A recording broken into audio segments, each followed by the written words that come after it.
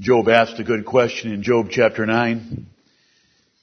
Then Job answered and said, I know it is so of a truth, but how should man be just with God?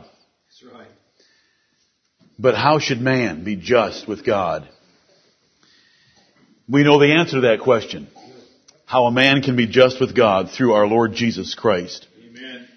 Heavenly Father, in this second assembly, and as we approach thy holy table, the table of the Lord, for the Lord's Supper, we pray that you will direct our hearts and minds by the Spirit into a greater love and appreciation for all that the Lord Jesus Christ has done for us. Amen.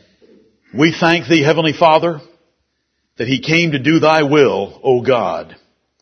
When you knew that all the sacrifices of the Old Testament could not put away a single sin, he came to do thy will. You prepared him a body. He laid that body down for us on the cross of Calvary.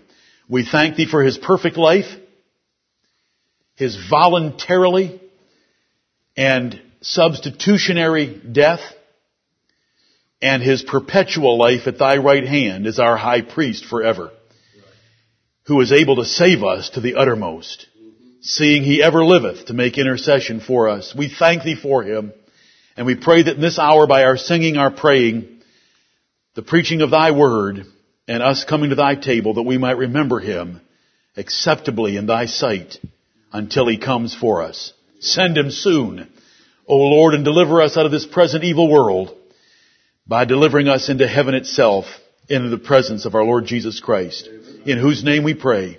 Amen.